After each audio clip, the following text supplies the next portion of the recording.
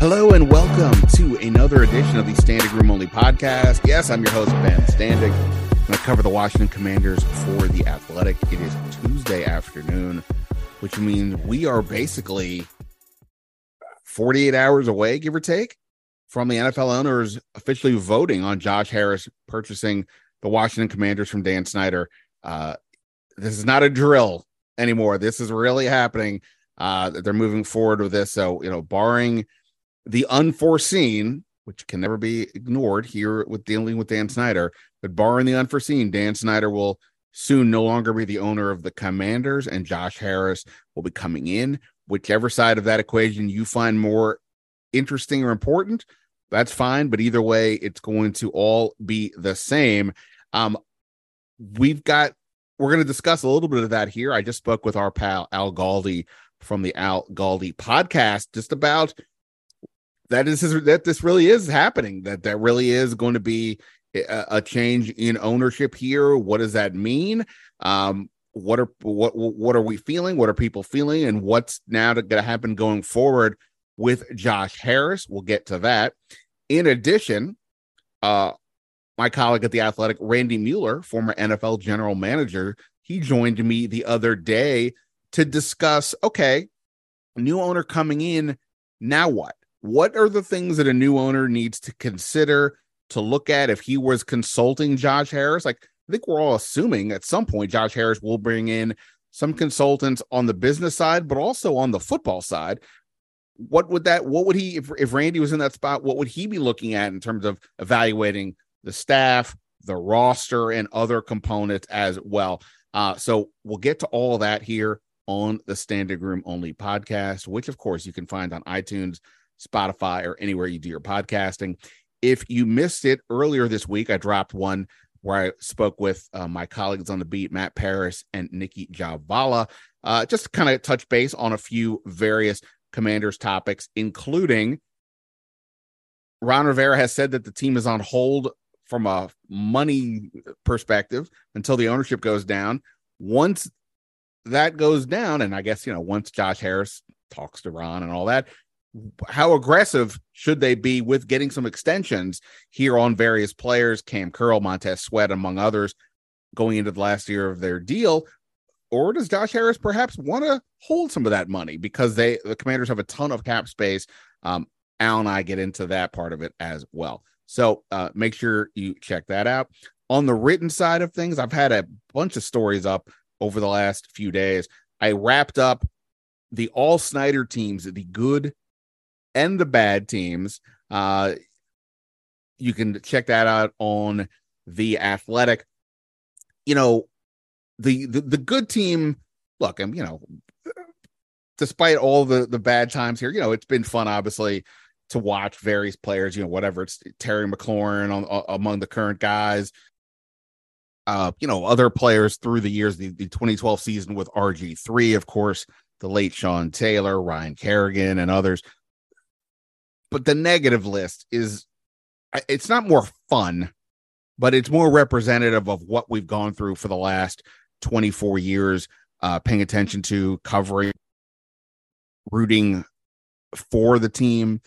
Just the unbelievable mistakes, gaffes, illogical thinking that took place. And so it was not, I wouldn't say it was fun to write that story, but that's the story that, it just, like I said, it was a way to reflect on the last so many years under Snyder. And to that extent, it was cathartic to a little bit, but also I think important because, looking back, you don't want to dwell on the past, but you need to learn from it. And at least, Josh Harris is not stuck with the past, but for the rest of us, we've seen how it can go wrong. And there was a lot of promise, of course, with Dan Snyder in the beginning and various points along the way, various iterations. Oh, spending money on these free agents, that's going to be fun. Drafting this guy, that's going to work. And then you see it not work and you ask, why doesn't it work?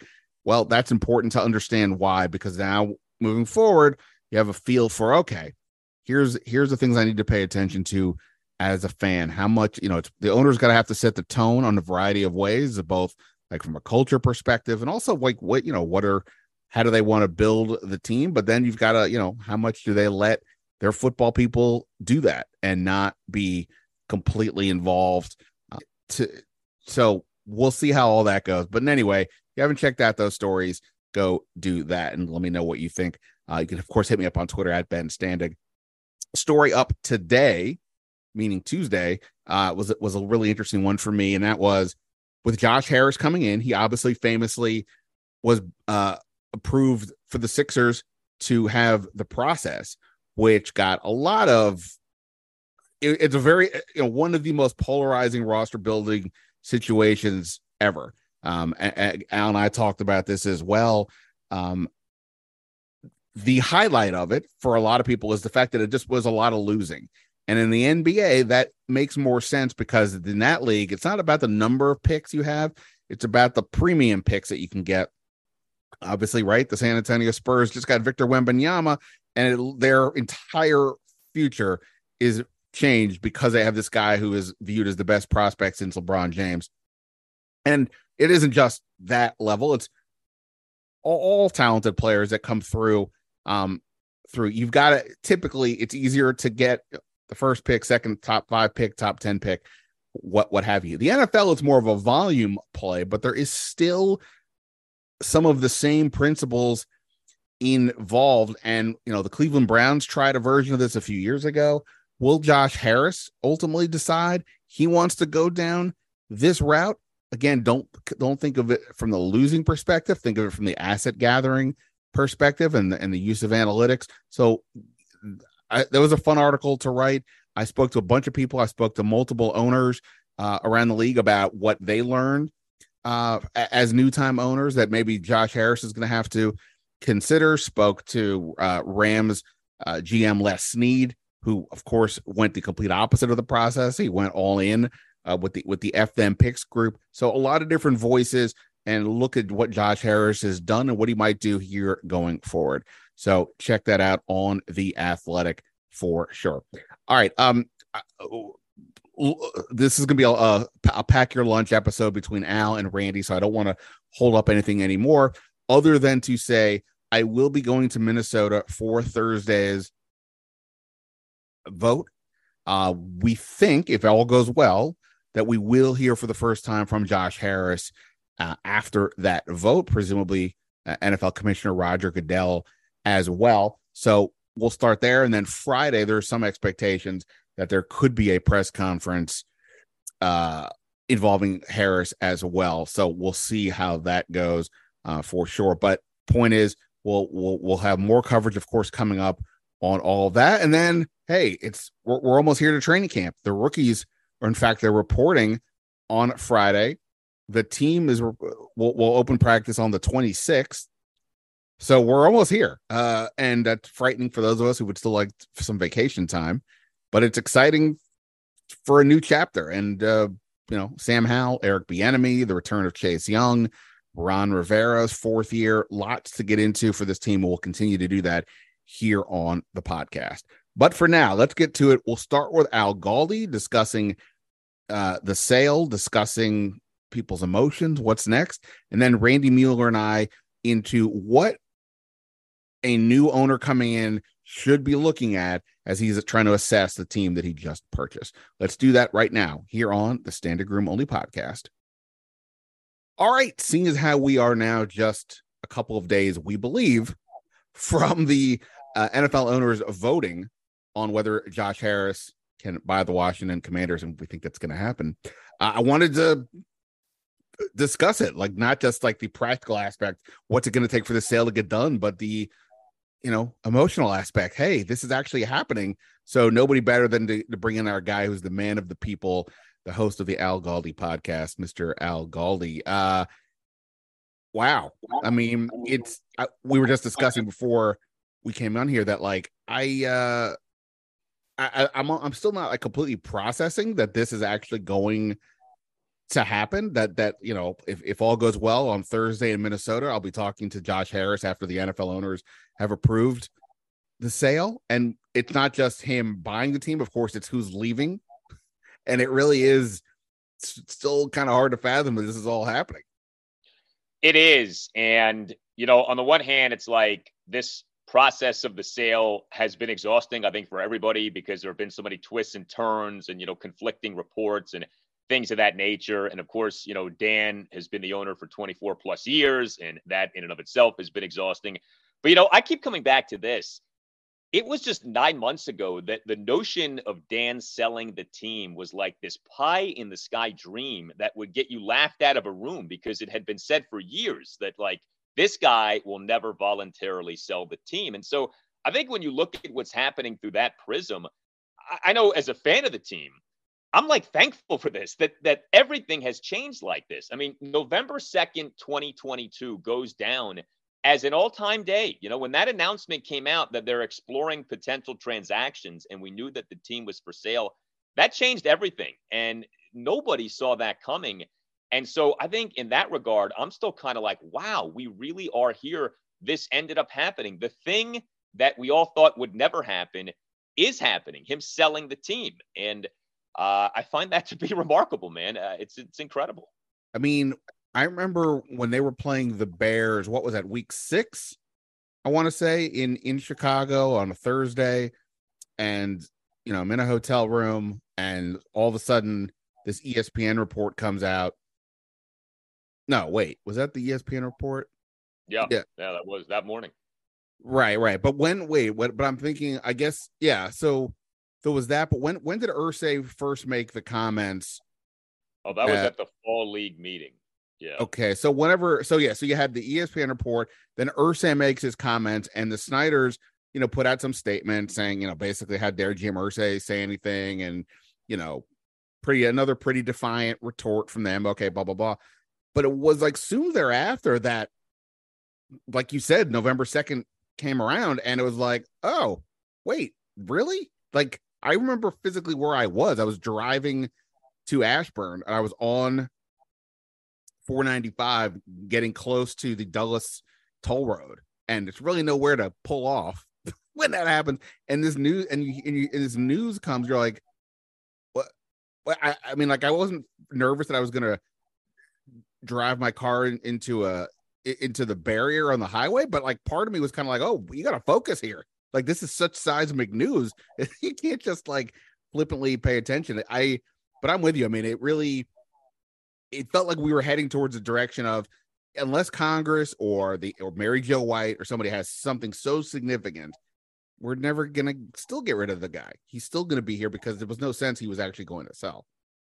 Yeah, and the news came at a time when I think for a lot of us, the congressional stuff, it kind of had run its course to where, okay, a lot of bluster, a lot of pomp and circumstance, but like, where were the teeth? You know what I mean? Like, I think we all came to recognize there's only so much that Congress can do here, So Congress can make a big show of this and really shine a spotlight on this, but Congress isn't going to force Dan to sell the team. Although, of course, looking back on it, the congressional investigation certainly was a part of what led us to Dan selling the team. But yeah, like, this was something that came out of nowhere. And, of course, now we have come to know, well, no, there were things going on behind the scenes. And, I think pretty clearly the other NFL owners souring on Dan is why he ends up selling the team. That, to me, these owners, it's like a mafia. And when you're in, you're in. But when you're no longer a made guy, you're out. And that's it. And Dan's out. The owners turned on him, and they have reasons for having turned on him, but that's it. That's what ultimately made him done. So it's remarkable. I don't know. It's been tricky because there have been multiple sort of milestone days in all of this, right? Like, it started with November 2nd. And then, along the way, we've had, well, they've agreed on a deal, Snyder and Josh Harris. And, then we had, well, now the deal has been actually submitted and formally announced. And, then the other day we got, well, now the finance committee has approved it. So, I guess in that regard, Thursday is kind of like, well, we've kind of danced this dance several times already of like celebrating the sale. But, that's how it is. I mean, it's not as simple as one day you wake up and it's all done. Like, this is a multi-step process. But it's glorious. I don't think you can overstate how significant this is. I think especially if you're someone who's old enough to remember the glory days, I think it's really special because, with Dan Snyder, it's not just the bad product on the field. It's not just the controversy off the field.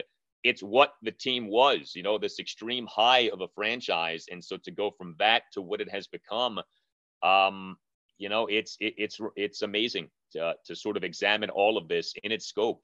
What happened to the team, and now your mind can kind of run wild with what could happen with the team.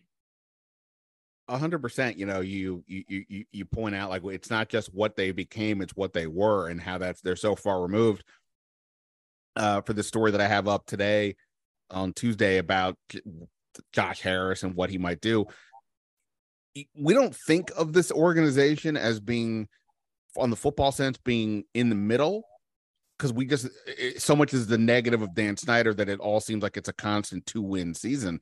The reality is they've been stuck in the middle for some time, but more than that, they've been nowhere near the top, because the last time they had an 11-game winning season was the last year they won the Super Bowl, and every other team in the league at some point has had an 11-win season. And you don't appreciate, like, that they are so far removed from contending. I've seen people say, the Josh Harris and the process and whatever was a failure, this, that, and the other. I'm like, are you on crack? They have been contending for the last 5 or 6 years. Only one team's going to win. Obviously, they haven't advanced as far as they would have liked in the playoffs, blah, blah, blah. But think if you're like a Washington Capitals fan, right? It's basically the same thing, except at one point over the last 18 years or whatever it's been with Ovechkin, they finally broke through. Other than that, they've contended every year. Think about that for the Commanders. 1 year where if you could say, hey, you know what? They look pretty legit. They could maybe actually make the Super Bowl. That hasn't been in consideration in any real way for this entire time. And that is so tragic, especially, like you said, for what it was before, let alone if you're a younger person and you've never experienced that kind of success. Yeah, and I think what is really encouraging about Josh Harris is that he's done the sports owner thing twice already. So you're not getting a newbie.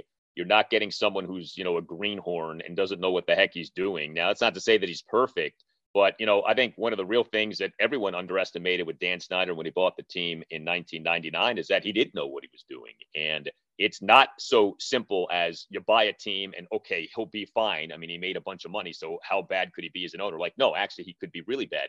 This guy's done it. So presumably he's learned from his mistakes, and he has a body of work as a sports owner that he can point to of having turned around 2 franchises in 2 different sports. Now, the Devils turnaround took a lot longer than I think most Devils fans would have wanted, but the turnaround has happened. I mean, the Devils, for those who don't follow the NHL, are one of the bright, young, up-and-coming, exciting teams in the league.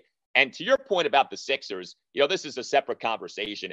I find it really interesting how willing some people are to bash the Sixers and bash the process. I think you have a lot of people out there, especially in sports media, they don't like analytics. They don't necessarily maybe get what the whole movement is about.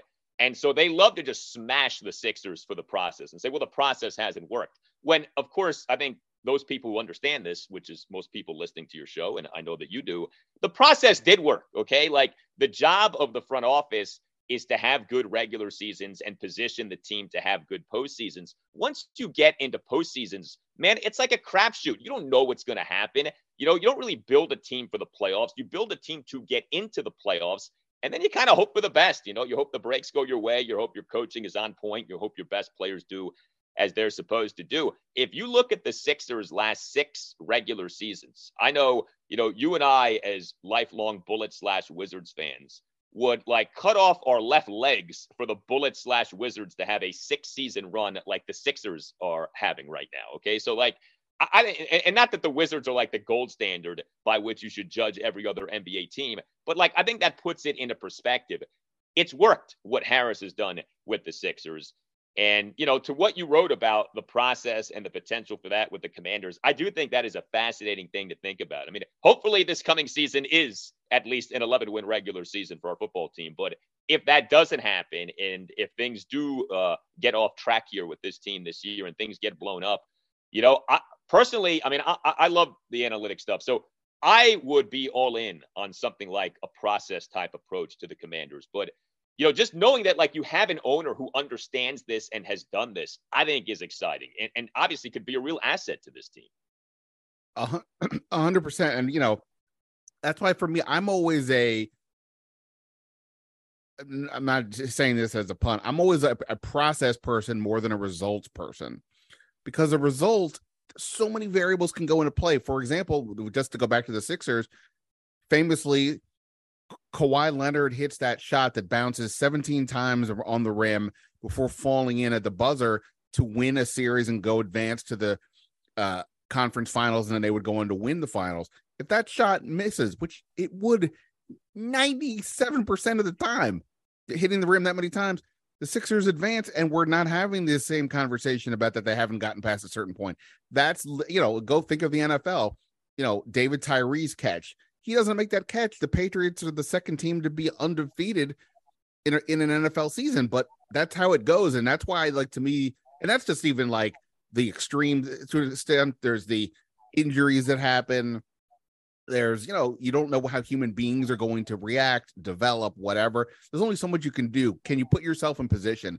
And they've done that. And more specifically, the franchise here that we all talk about hasn't come close to doing that. And that's why, it's going to be very interesting to see what Josh Harris does. But just to sort of go back, I guess, I don't even know. I know a lot of my friends and family who grew up paying attention to this team, and then in the last few years tell me all the time, I don't even read your articles because I can't read anything about this team anymore.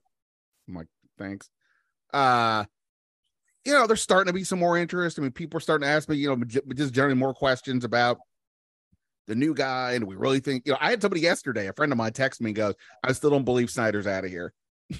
I'm like, well, look, I'm not telling you what to, I'm just saying, have some faith at this point.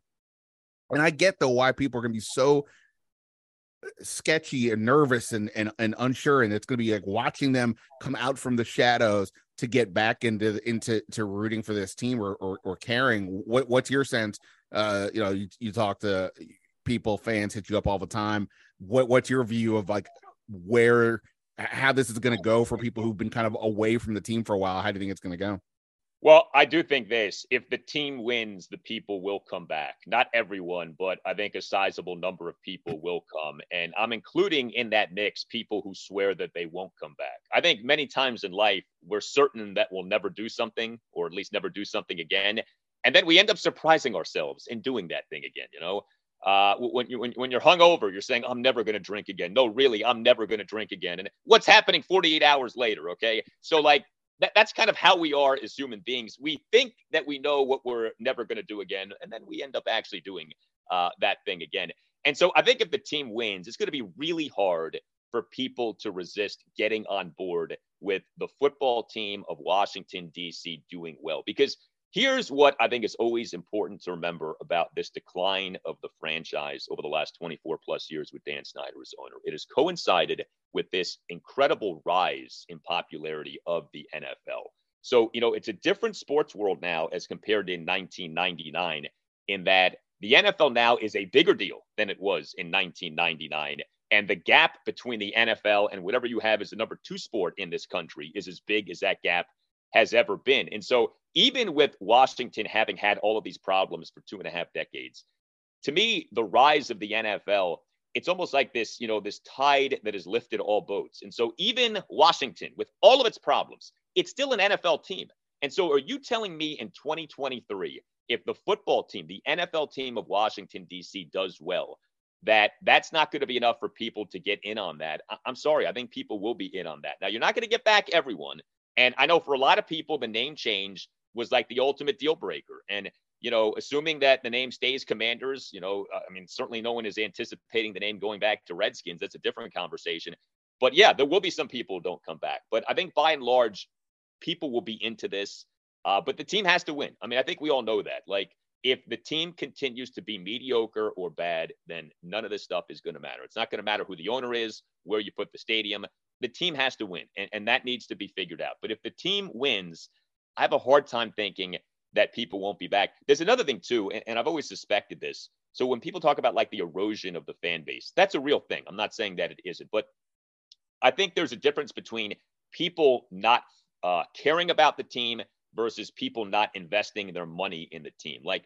You may not be buying tickets to the team anymore, but are you still paying attention to the team? Because my sense is there still are a lot of people paying attention to the team, listening to shows about the team, reading about the team, but not necessarily spending disposable income on the team. That's different than I don't follow the team. I don't care about the team. You know, I'm watching Hulu on Sunday afternoons. Like, that's different. I think there are a lot of people who still follow the team, and just what is evaporated is their willingness to like spend money on the team. But we'll see.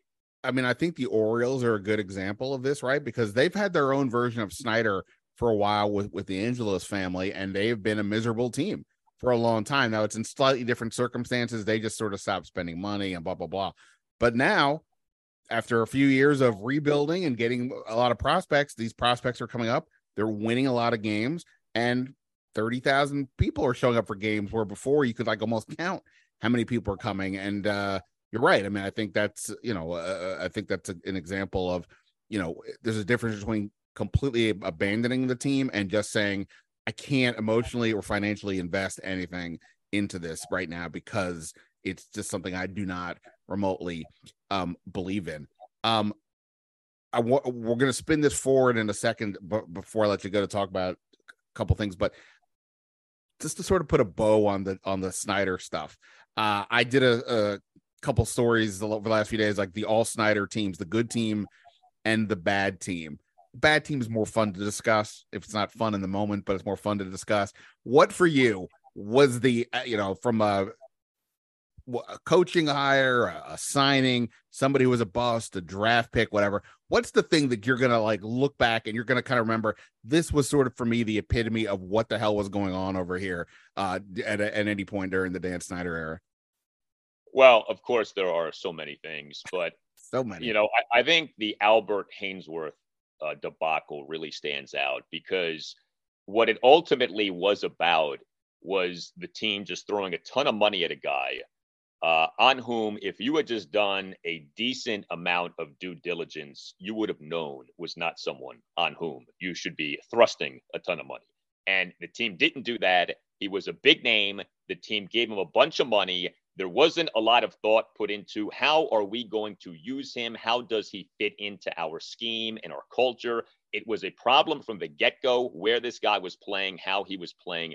And of course, it ended up being one of the biggest free agent fails in NFL history. So, I think that stands out. But of course, the point of the exercise would be there are so many options from which to choose. And I don't think you're wrong with going with like any of a number of other things. I mean, I also still come back to what happened 2012 into 2013 and how in 2012, we thought that things were finally getting better with the great rookie quarterback and the great rookie running back and the surge to go from 3-6 to 10-6 and the unforgettable win the night before New Year's Eve to win the NFC East against the arch rival on national television. You had a head coach in Mike Shanahan who was proven with Denver, and you felt like, okay, finally what he's doing here is taking form. And then it all fell apart the next year. I mean, I think of all the bad seasons under Dan, 2013 was the worst. That was such a bad season in so many ways. That left such a bad taste, I know, in my mouth and in so many others' mouths. And it really felt like, my God, I mean, is anything ever going to be good here with this owner? Especially the more and more we found out about what happened behind the scenes with Dan and Robert and Mike and Kyle. So I'd say Haynesworth as like the singular transaction, and 2013 as the season.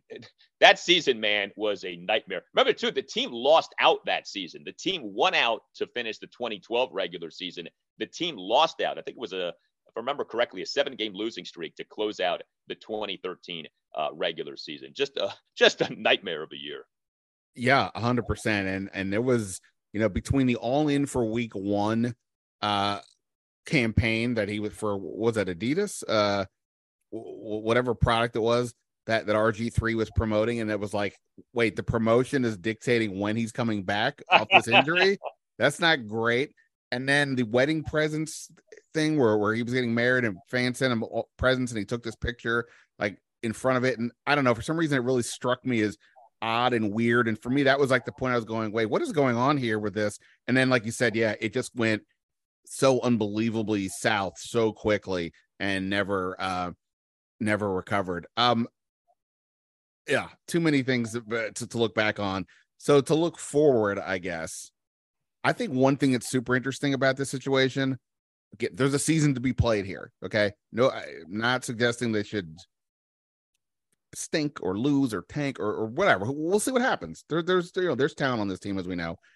But if you're Josh Harris, you got to be kind of excited about the options for him because, and this is part of what I wrote about today in the story, is that right now they have the fifth most cap space in the next year of over $80 million.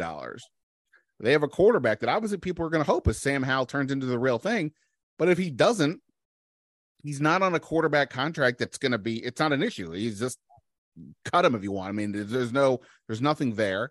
And the head coach will be going into the last year of his deal. So presumably you can kind of move on from him fairly quickly. That's a pretty clean slate. I mean, in the quote unquote only way it's really not a clean slate is if they basically do well this year. And then you decide, oh, Sam Howell's our guy and Rivera, we want to keep him and all that. So like for Josh Harris, this is all things considered, a pretty good scenario that he's coming into here, other than, as we discussed, like things like the fan base and with the stadium and all that stuff. But in terms of the football, it's not a bad spot for him to come in. And I think that's going to be exciting to discuss over the next few months. Again, people are hoping they win this year. I get that. But I mean, he's not going to be stuck with having to go in any direction if he doesn't want to, most likely. Yeah, very much so. By the way, I just looked it up. 8-game losing streak to close out that 2013 season. So 2012, they went from 3-6 to 10-6. 2013 went from 3-5 to 3-13. So yeah, no doubt. What you just said is 100% true, and I think that's good because when we're going back to like the whole thing about the process and a total teardown. It's easier to do that in the NBA when you're talking about teams that are, not filled with 53-man active rosters. Like NFL teams have so many players and so many moving parts to where when you take over a team, you're not just taking over a blank slate. Like you're inheriting an existing circumstance. And so you have to sort of work through, well, who's here, who's good, who isn't, who's under contract, who isn't. It's a lot easier to do that in the NBA with so few players. NFL is different. Well, in this circumstance, you could argue this is maybe about as close to a blank slate as you could have for the reasons that you just outlined. And, I also would say two other things. So there is talent on Washington. I mean, I think we've all kind of felt this for a while now. Ron Rivera and the two Martys, they haven't done a stellar job, but I don't think they've done like some trash job either. Like there is talent on this team. I felt for a few years now that Washington is sort of a middle of the pack NFL team in terms of roster talent. Like it's not really good, but it's also not really bad. Like you can work with some pieces here, especially on defense. So, it may be that, okay, maybe the team doesn't do well this season and you fire the coach, but you still could have some things to work with to where maybe you're good again sooner rather than later. And that's the other thing about rebuilding. Like when you tank in MLB or the NBA or the NHL, there are so many games in a season, like you're going to be bad. In the NFL, the season is this small sample size of 17 regular season games. You don't have to be great to do great. You can be kind of mid and do really well. You can be bad and do all right. I mean, a 17-game season can be dictated by just, injury luck and, fumble luck and a few bounces of the ball going your way, a field goal attempt bouncing off the crossbar, things like that. So, you could be bad, quote unquote, but still have a pretty good season. Like the New York Giants last season are like a prime example of this. New regime, and yet that ended up being a playoff team. Was that a really good team? I don't think so, but the team had a really good season. So, I think that's something to keep in mind too. And, as far as this season goes, I always come back to this, and I know what's happened in the past doesn't necessarily mean anything for the present, but every single playoff season under Dan Snyder followed a double-digit loss regular season. Every playoff season under Dan Snyder essentially was a surprise playoff season. Now, the Commanders are not coming off a double-digit loss season, but they are coming off a season that I think for a lot of people felt like a double-digit loss season. That was an 8-1 season that did not end well, did not feel well for a lot of people, for a lot of valid reasons. And so many times with our team, it's been when you expect the least, the team does the most, and vice versa. When you expect the most, the team does the least. So I don't know if that means anything. But, the last time we had a late offseason ownership change, the team won the NFC East for that 1999 season. So right. Who the heck knows? I mean, we know how the NFL is. We know how the NFC East is, right? The same team has and won the division of back-to-back years since the Eagles 01 through 04. So I don't know. Is it crazy to say that the Commanders could have a really good season this coming season? On paper, yes. And so for that very reason, I almost feel like it's something that you should consider to be in play. Like, who knows? The NFL is like this, as we all know. And the players, even though they'll say over and over again they don't pay attention to what's going on outside the locker room per se, they know they pay attention enough to know that like people are constantly saying to them, dude, why is your owner trash? Why do you guys stink? Like, to get rid of that could absolutely give them some wind behind their sails, so to speak. And we will see. All right. Al Galdi is the man. Listen to him, of course, on the Al Galdi podcast. Follow him on Twitter at Al Galdi. He's also the co-host of the Nats Chat podcast, talking about long seasons. But at least there, they started. They got the young kids going, and that's what you want to see. If you're not going to contend, don't be stuck in the middle. Go down and start to retool. You got a young LSU player coming in, so things to discuss for sure. My guy, I really appreciate it. Good luck navigating this new terrain here. We will all do what we can, but thank you very much for having me. I always appreciate it. Yeah, man. All right, it's one thing for all of us to pontificate about what we think the Washington Commanders should do, or what Josh Harris should be thinking about when he takes over soon. We'll leave it at soon for the moment. But let's ask somebody who's actually had to do these things, who's actually run organizations, he's run front offices, and he's doing it right now as the director of pro personnel for the Seattle Sea Dragons of the XFL, along with his duties at the Athletic. Randy Mueller is back. Randy, thanks for the time. How are you?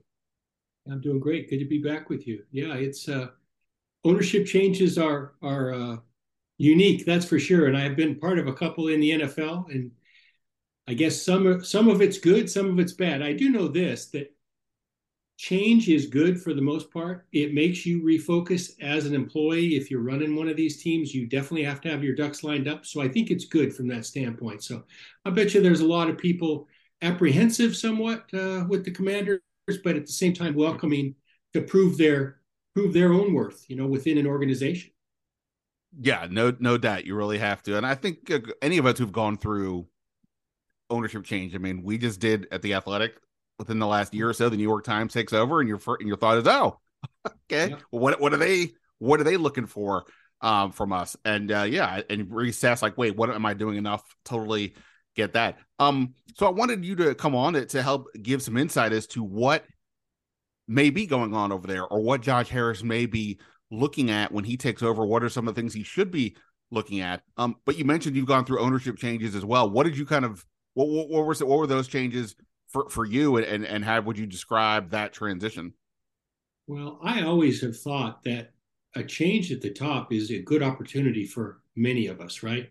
It's an idea that sounds scary to start with, that we're all going to get new bosses, but at the same time, again, it allows people to not only examine their own processes and their own systems, but actually prove that it works. And I think what you'll see with the Commanders when a new owner takes over is he's going to have a team of people that are going to force everybody to examine everything they do, and rightly so. They're going to want to dive deep into, how do we make decisions? How do we build things out on the football side? How does the communication work? How does it work? How do we, come up with our list of preferred players, and how do we fit players into the schemes we have? So I would think he'll have somebody on the football side that he uses as his sounding board, whether that's Ron, whether that's Marty, whether it's, it could be one of many, or he'll have his own person, but there'll be somebody that has the owner's ear, and there always is. Then it's just a matter of trust and making that individual feel comfortable enough to where he brings the owner information, good, bad, indifferent, and then the owner, it's his game. He gets to decide what's the right angle to take, what's the right process to implement. Let's face it, the Washington football team has not been good for quite a while. And I do think the league is good and better when they are, because they are a flagship organization, well thought of, well positioned to be a leader in the NFL. And it just hasn't been that case the last few years, especially. But I think Ron did a little bit toward rectifying that since he's been there as the head coach. And really, he's more than the head coach, right? He's he's technically the head football czar per se, which puts a lot of pressure on him. I don't know that there's enough hours in the day. I always used to equate it to when I was the GM. If someone said, "Can you, by the way, be the head coach too?" I'd say, "Yeah, probably not going to be enough time for that." And it's really no different when you ask a head coach to be, the czar of all the football decisions, regardless of titles. It makes it hard. So we'll see how it shakes out. Lot of different ways to run organizations now. It'll be interesting to see how ownership kind of structures the organization, because let's face it, coaches aren't in charge per se at a lot of NFL franchises. They have people that do that, and the coach coaches, and it's more compartmentalized, so to speak. Yeah, for sure. But I want to, before we dive into the Commanders specifically and what Josh Harris might be looking at there, I'm not sure when you were with the Saints or the Dolphins as the GM. I don't remember off the top of my head who the ownership was and whether they had owned prior franchises. But one thing that's interesting about Josh Harris is he is not new at this in terms of owning a sports team. He's currently has the NBA's Philadelphia 76ers, the NHL's New Jersey Devils. He's been a minority partner with the Steelers. He's got some other interests as well. So he's not coming into this going, well, I just bought the team, but now what do I do? He's done this before. And I think clearly on the business side, that's going to be even probably more applicable. He's going to have people who he knows and trusts for marketing and, how to generate revenue and things like that. But on the football side, how much do you think that, changes the dynamic having an owner, I should say, who has done this before, and what that might mean to the evaluation process? Well, it depends on how hands-on he will be. I was in a very similar situation, Ben, in Seattle when I was in charge there, and Paul Allen came in and bought the team from Ken Behring. Paul Allen owned the Portland Trailblazers at that time as well. And he had his guy, who was a basketball guy at the time, Bob Whitsitt, kind of oversee the football part as well. You might see a similar type setup in that if he is comfortable with somebody at the Sixers, he might bring them with him to kind of help him gather the information on the football side. So I think all things are in play for sure. I think the comfort level that a new owner has to find is dependent on the people that are around him and who has his ears. So I know Paul Allen wasn't necessarily a hands-on day-to-day guy, but he had at that point the president of the Blazers, Bob Whitsitt, in his pocket, and he was there every day. And so between he and I, we started a dialogue. It gave, I think, some comfort to Paul that we did know what we were doing. And he, kind of promoted me from within, and I got an opportunity. So I'll be grateful for that for a long time. But it just depends on what the new owner is comfortable with as far as gathering the communication and the information and how that's done best for him or her. Right. The fact that, so as I'm sure you've heard, and I know our listeners have heard as well, he's heard me talk about it, the NFL owners have been told, be prepared on July 20th for a special meeting in which, if there's no more hiccups, they will likely be voting on the sale of the Commanders. Now, training camp starts for this team July 25th, 26th. So if they're assuming that the owners approve it, Josh Harris, gets the keys to the whole thing in the next few days, he will literally be taking over right at the start of training camp. What do you think that means for any kind of thought? Because you're already there. In the NFL, I always equate it to a luxury liner that you really just can't turn on a dime versus NBA, NHL, and even MLB. Like, coaches can kind of go willy-nilly, as we see. You can't turn around an NFL franchise that in that short amount of time, I wouldn't think. Well, the course for 2023 is set. You make up a great point. That ship is rolling, and whether he takes control now or a month from now or 2 months from now, not a lot he can do with regard to the 2023 season or the direction this team is taken to start the season with. Now, I actually think it's probably an ideal time for an owner to be coming in because he can really get to know all the participants, all the people involved, all the decision makers, really without having to jump in when the fire is hot and the irons are hot, because right now this team is built. It's not going to change. Like you said, we're not going to pivot off of what we have decided to this point. It makes no sense. And I think a new owner would see that as, hey, okay, I probably got 3 or 4 months here to size everybody and everything up. And I think that's probably what you'll see happen in Washington.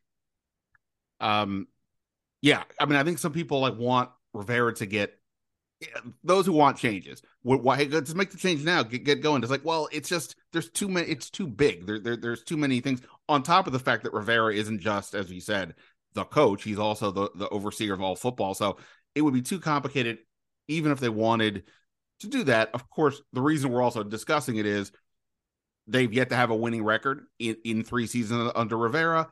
Going into his 4th year of a 5-year contract, new owners tend to want to have their own people. Maybe Rivera becomes one of those people, but until that happens, that's why it's in the air, at least, to wonder, could there be a change? But it would be likely if there was one after the season.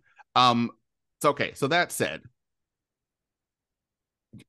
Josh Harris is right. Maybe he and Rivera start talking, and immediately there's a kinship.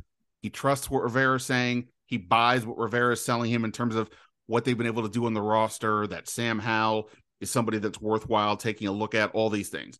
I guess maybe this is just me being a cynic, or I don't know what. I feel like he's got to bring in somebody, though, because he's busy. He's got a lot of teams to work at in his other businesses, so he can't be there studying how Ron Rivera is running meetings or what was the logic in some aspects of the personnel. So I kind of assume that somebody will be coming in to advise Josh. Now, I know this is pure speculation, but I don't know, has there been examples before? Is it hypothetically somebody like you who has done this? I'm not saying you're writing the call, but if you do, let me know. But someone like yourself, or a former coach, or a former president of a team, something like that. Would that be the type of person that we're talking about? It makes total sense, and it's probably something that I would think he's probably considering for sure. I don't think the structure set up now is probably going to be the structure 6 months from now or 8 months from now, really independent of what happens this season. I can't think of a lot of examples of someone that came in at the start of a season just to kind of oversee, but I do remember this, and this is going back a long ways, and I remember Ron Wolf telling me this story, Ben. He took over the Packers at a time when he could do just this and evaluate. I think it was more toward the halfway point of the season. He came from, I believe, the Jets and went to Green Bay with an idea that, hey, I've got 2 months to evaluate here. Now, maybe that's something that Josh Harris does. I don't know. I think if fans and listeners want to use a gauge, look at how he has the 76ers set up. I believe they have a traditional GM structure there. I can't imagine he'll veer far from that. And I think that position, although it might be as an advisor this year, will probably be a more permanent position at season's end, unless this team just goes on to do something great this year and win a Super Bowl or something like that. You might have a case that, hey, if it's not broke, don't fix it. But I think for all intent and purposes, there's probably going to be some additions and some changes. That seldom happens when you have when a new owner comes. It seldom doesn't come without some of that change. I always think it's so interesting that when a new owner comes in, how do they know who to hire, in the sense of, okay, sure, Josh Harris has owned teams, but he's not owned an NFL team. And, again, he was a minority partner with the Steelers. He's been around. He's talking to Joe Gibbs these days. But nonetheless, you still have to go into this somewhat blind on your own. So I always find that fascinating for any owner in any of these teams. How do you know those initial steps? Because you have to trust somebody to then say, yeah, go hire that person or talk to that person. I always think that's such a fascinating dynamic. Fascinating is one word to use. What would you use? Yeah. Well, I'll say this. In most cases, they talk to the people who they're most comfortable with. And sometimes that leads them right to the league office, right to the people that helped them purchase this team and kind of held their hand through the whole process. So, if a guy like George Young, for example, back in the day was the football czar in the league office, they would go to him and ask him for a recommendation. It's going to be someone, maybe it's somebody, like you said, Josh was involved at the Steelers. Maybe it's somebody there, like a Kevin Colbert or somebody like that, who's retired now or recently still involved in the NFL. I think there's a lot of ways to go. It would not shock me if he brought in somebody like that as his advisor for this season. It makes total sense. And let that person who knows where to start to look for the answers and information that he's going to want by season's end. That makes a lot more sense, that's for sure. All right, so let's say Josh Harris called you up and tasked you with this overview consultant role. What are you in that space? What are you looking for? What's like sort of, maybe it's not the number one thing to do, but give me a starting point. Where are you starting to look to see what things have been done? Is it all about looking about what they've done over the last 3 years? Is it what the plan is going forward? Is it the roster, the coaches? Where do you kind of start with something like that? Well, definitely history is the best indicator of future. So you're going to go back and ask some questions, that's for sure. But I think it's important that that person, that whoever, and we're assuming that somebody like that's going to come in, but if that's the case, you want to make sure that that person has a clean slate and no agenda either. You want to make sure that person is gathering information strictly for the owner and not to, say, set himself up or set herself up. You want a clean agenda to gather the information that's needed. So I think that's always important. So many times when GMs are hired nowadays around the league, I can tell you who's going to get the job by who the consultant is, because there's some agenda base, that more times than not figures into it. So, we'll see. I don't know what his plan would be, but I think if you could find someone that has been through it before, that has worked with multiple owners before, and I think that's important. Find somebody that's worked for more than one owner so that they have an idea of all kinds of ways ownership communicates and wants to run a business. I think that would be probably best suited for a position like this. And it would also not hurt if someone had a little prior knowledge or association with a guy like Ron. Because I think that helps. You're trying to work together. You're not trying to replace. So I think that would matter as well. To me, if I was the owner of a team, I'd want somebody that has a little bit of an association so that it's not a complete strange learning curve for somebody who's going to be there all season at least, to get to know them. And I think that helps the process move along. There's a little bit of trust right away with Ron Rivera and whoever the appointee of Josh Harris would be. And when you made the point of people having their own agendas, and this is not a political statement in any way, but it always comes to mind in these spots when George W. Bush was running for president and they were looking for a vice president, and they tasked Dick Cheney with leading the committee to find one, and his result was, I think you should pick me. And I'm not saying that was an agenda. I'm saying that is what happened, and that's kind of what you're talking about. And sometimes the signs lead it to being that makes the most sense. I just would be a little skeptical and make sure that the questions get asked that aren't leading the witness, if you know what I'm saying. Sure. So, when you look at Washington, what would be some of those questions that you would, specific questions that you would ask about whatever it is, how they got to this point, or anything about the roster? The quarterback is always an interesting topic. What specific kind of questions come to mind for you if you were in that spot? Yeah, I would start, and I wouldn't overthink it. I would start with just what you said. I would start at quarterback. Who and why did we decide Taylor Heineke was the guy? Fitzpatrick was the guy. Wentz was the guy. Now Sam Howell was the guy. Who decided this, and what were these decisions based on? I want to know how that transpired. I mean, now, if you look at the nuts and bolts of how this team has been built over the last few years, they've kind of rebuilt an offensive line as well. Is it any better now than it was when this group got there? I don't know. It still seems to be in flux to me as well. So there's a lot of ways to attack this, but I think you've got to start with any team building questions, because you don't want to make the same mistake over and over and over. And kind of seems to me like that's what they've done at quarterback, is they've kept using the same tools and it hasn't worked out. And hope is never a good plan that we have it right now. Right. And that's what I think is so interesting about the Sam Howell thing. Like, we've talked over and over again around here, as you can imagine, about the decision to go to Howell, like a second-year quarterback with one career start. I wrote a story the other day that since 2010, I can't find another example of a team essentially anointing, more or less, a player with Howell's resume as the starter the next year without there being an injury, which isn't to say it won't work. It's just to say it is a unique circumstance that they've put themselves in. And part of me wonders, one, did they do this because the journeyman veteran route the last few years has not worked for a variety of reasons? Or two, by not committing money to that position in any real way, is that something that maybe would they think appeal to to the new owner in some capacity, that they're not tying themselves into something of how doesn't work, that they're leaving it open, but Howell offers promise, so they're going in that direction. I keep wondering how much that factored into the Howell decision.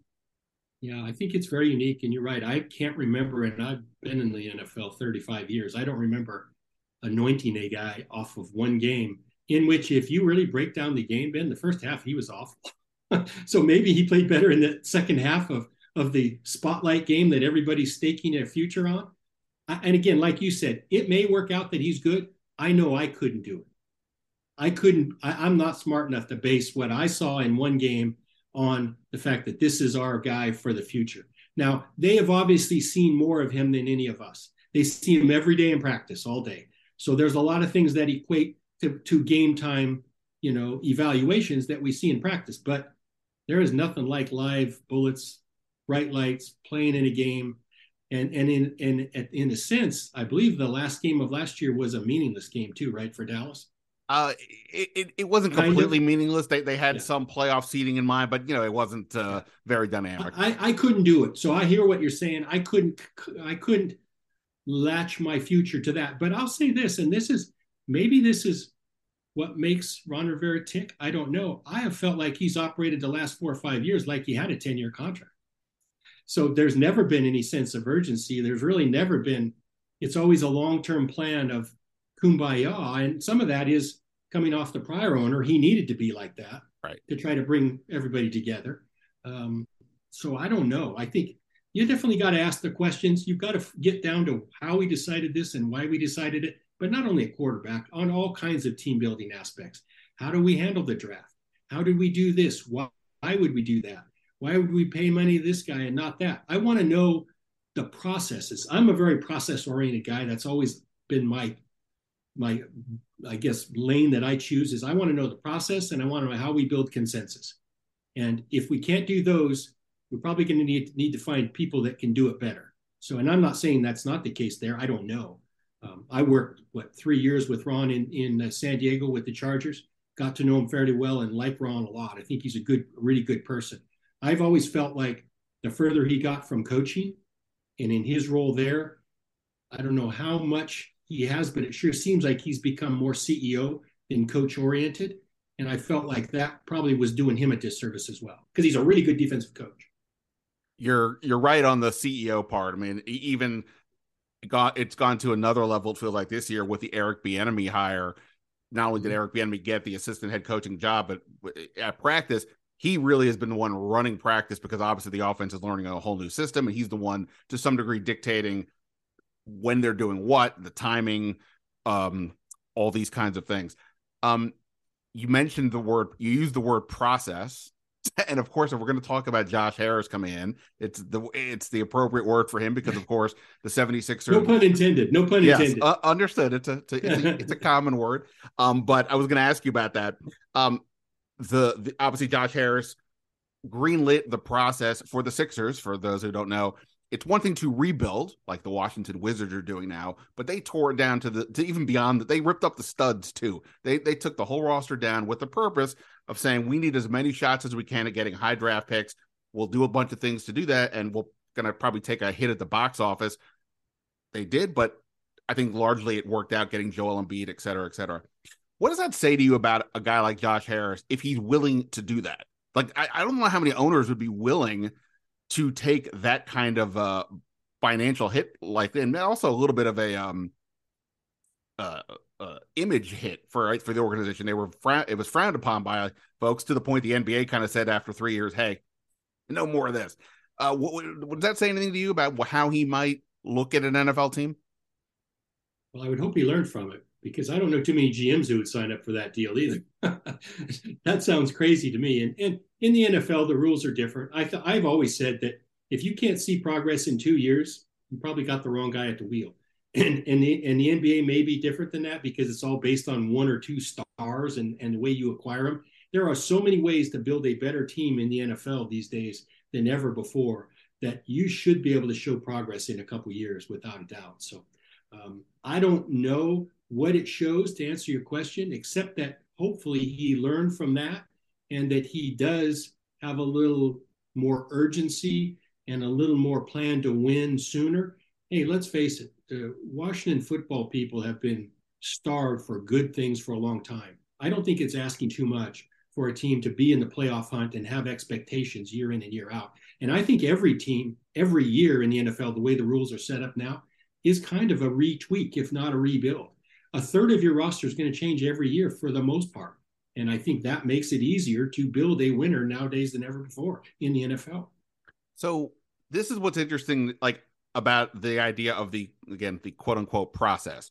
The point was, like I said, to take as many shots as you can at getting high draft picks in a sport where one or two players can completely change the dynamics of an organization. That's not the case in football, except for quarterback.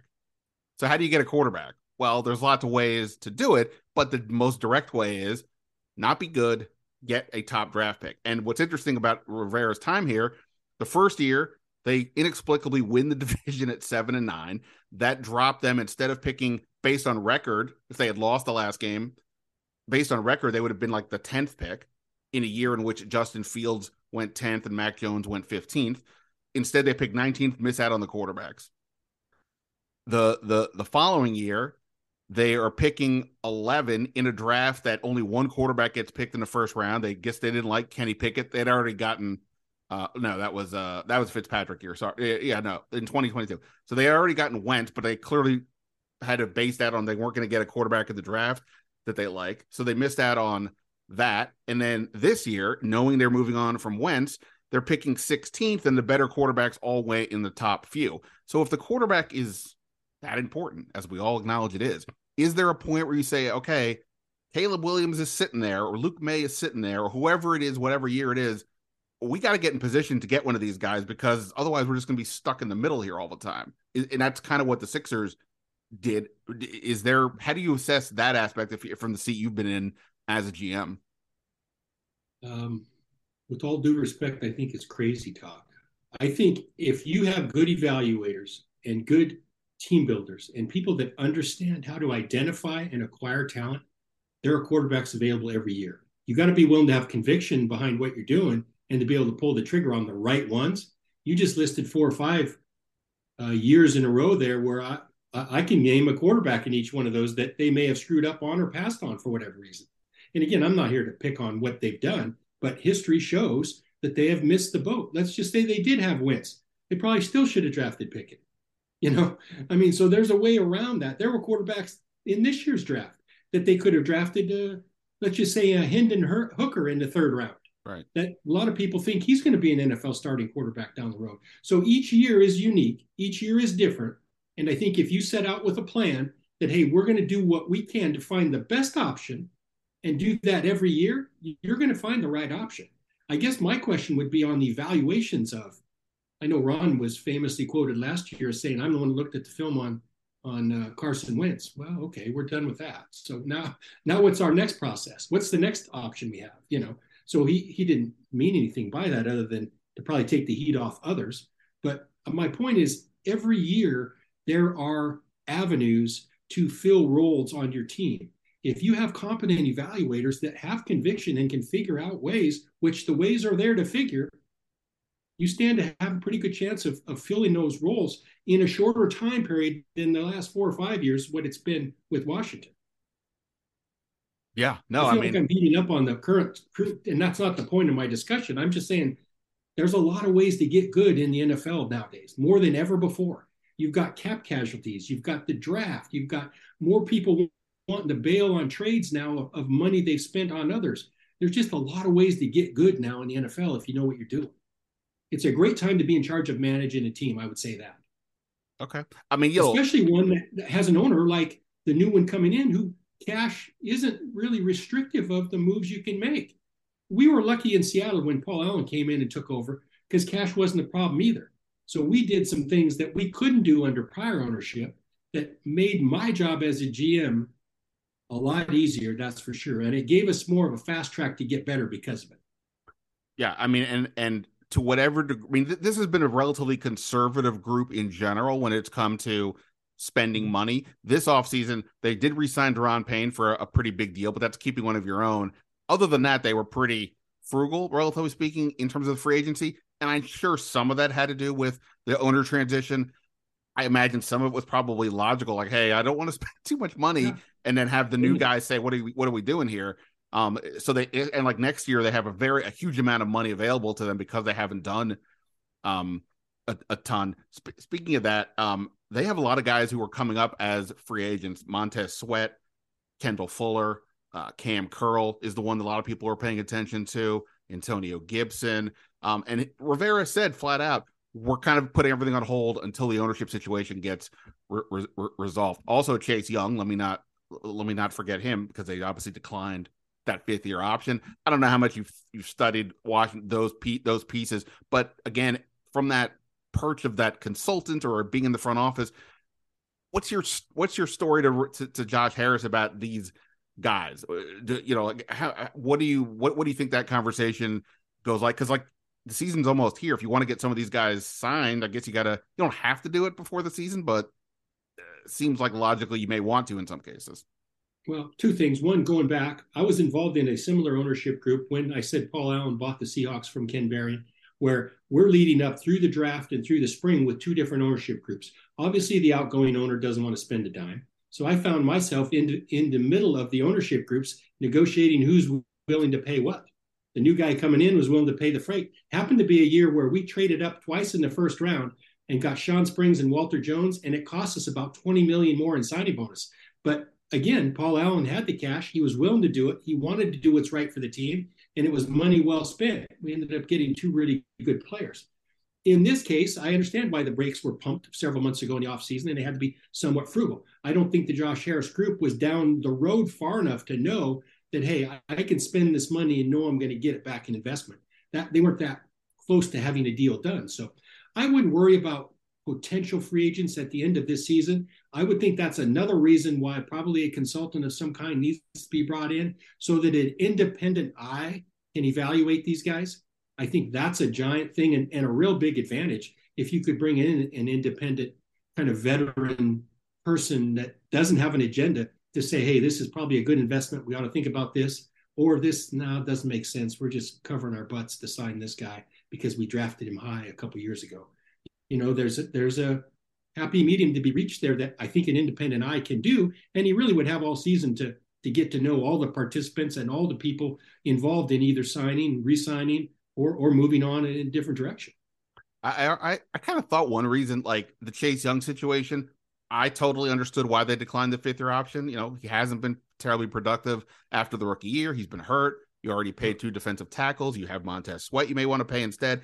I get all that. But I also like, in terms of like not trading him, one, you want him to help you this year, and Ron possibly is playing for his job. And 2, I don't want to be the guy that traded Chase Young and then explained to a new owner, hey, I just traded away this guy and he became what we thought. What did you think of sort of that whole dynamic? Yeah, I don't think there's any risk in trading. The fact that they were going to trade Young, I don't think he was going anywhere. I don't think it makes any sense. I understand the frustration of him not being healthy. I get it.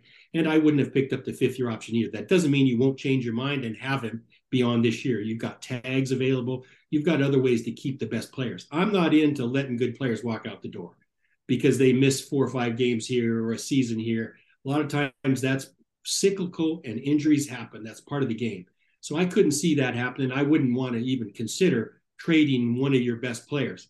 Now, it's up to us as a coaching staff to put him in a position where he can be our best player, where he can make the 10 or 12 sacks that we all thought he was going to make. So that's the challenge this year, is to get the most out of him and then let somebody figure out what the value is at the end of the year. He's probably going to be more valuable if he plays good, Ben, to the Washington team than any other team, because they're going to know the most about him.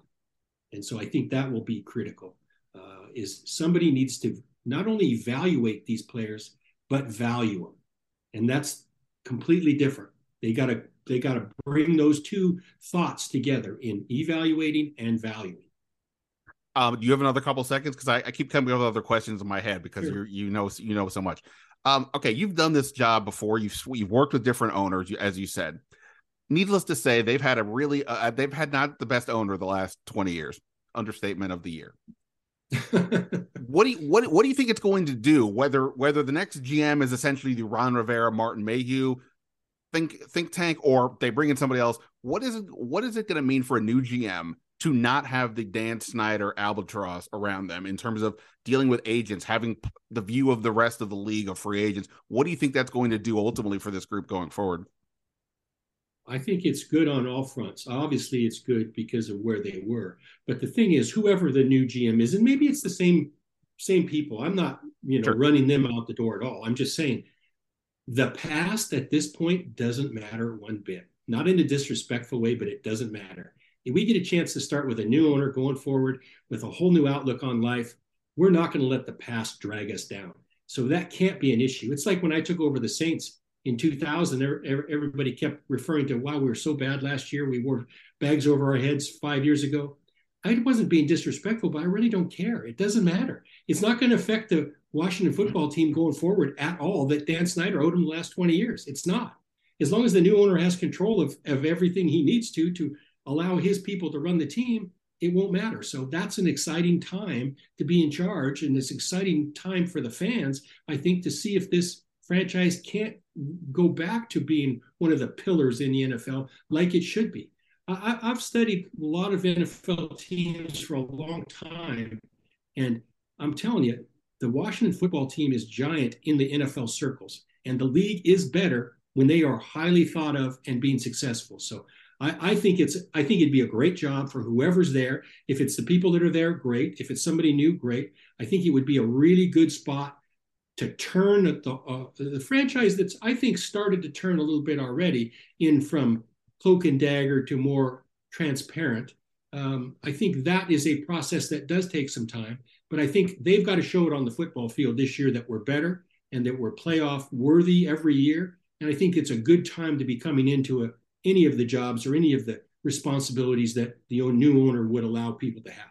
Yeah, I mean, the talent level is definitely up. I mean, there's some concerns. We're quarterback is an unknown. You mentioned the offensive line before. I definitely have questions, but they have, the defensive line, the receiver core, the defensive backfield, I think is a lot better than it was when they got here. So there's some of that, but yeah, it's also a team that hasn't been able to get above 500. And, I think if I'm Josh Harris, I'm looking at the overall situation. I think the most attractive part of what he's going to take over is the salary cap space for next year. I mean, cap space does not equal winning, but it gives you the chance to do kind of what you want. And right now, looking at over the cap, they've got Washington at 83.1 million available, which is the fifth most in the league.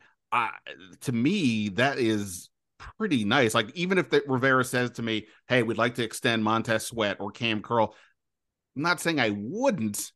I am kind of thinking, for me as a new owner, I don't have ties to any of this. Can we wait and see what happens? And I'll take the hit if they leave, but I'd rather see what happens. It only makes sense to make deals where you don't think you're going to have a better option. So you want to sit back and explore your options. That's what really team building at the NFL level is all about. It's all about options. It makes sense to sign or extend a player if you don't think the next guy in line is going to be as good, or if there's not going to be anybody available. That's a whole process that during this season will play out. They have scouting staffs that do this 24/7, that sort out, hey, what's going to be there in free agency now? And believe me, those wheels are already turning. What are those players? How do our guys fit in with guys that are going to be free? And that's how you decide, does this make sense to extend our guy or wait and try to sign somebody after the season? So all good problems to have when you have $80 million in cap space, that's for sure. Yeah, for sure. Last thing for you. So just in terms of this season, we're kind of saying don't expect any changes here with the coaching staff. I don't know if the front office might be a separate issue, but whatever. Don't expect any changes with the football side per se. Okay, so that said, this is the team that they have. What do you think? What do you see them as? You see them as a team that's going to be capable of moving above 500, or are we looking at sort of the same team that's sort of up and down and kind of stuck in the middle? Well, I don't see that they've done a ton to change the complexion of where they were a year ago. Yeah, they can play better. We can coach them a little better. Hard part for them is they're in a division that has some heavyweights, right? Obviously, Philly's really good. Dallas is pretty good. These teams aren't going to go away overnight, and so they're going to have to prove their worth now with a quarterback that's played one game. That obviously is the focal point for most analysts to look at is what are we going to do at quarterback? I know they have Jacoby Brissett. I get it. That one's played already too. So we'll see how that shakes out. I think it's a wait and see, and that's hard because people want to get going with the new in Washington, but it's a wait and see. This is a team that they built. It's a team that they've kind of wanted to structure this way with coaches now, with Eric Bieniemy and others that on offense that are new. Let's just see what shakes out. I think there's plenty of time to sort it all out. Again, as long as we can do it agenda free, I think they'll make the right decisions, and we'll see. I think the first thing that has to happen is Josh Harris actually has to get ownership of the team, and hopefully that happens. That's not a clean process, as people can go back about 25 years ago now when Dan Snyder got the team himself. If you remember right, he was first tied into the Milstein group, who got turned down by the NFL about this time of the year. So these crazy things do happen. So we can't get the cart ahead of the horse. No doubt about that. But please, let's not speak the negative into existence. I can't. We all need to end this for our own lives. But I was going to say, you mentioned Brissett. I didn't mention him earlier, but you noted your skepticism for Howell, or at least you wouldn't feel comfortable with a player, not so much maybe Howell specific, but a player with his thin resume.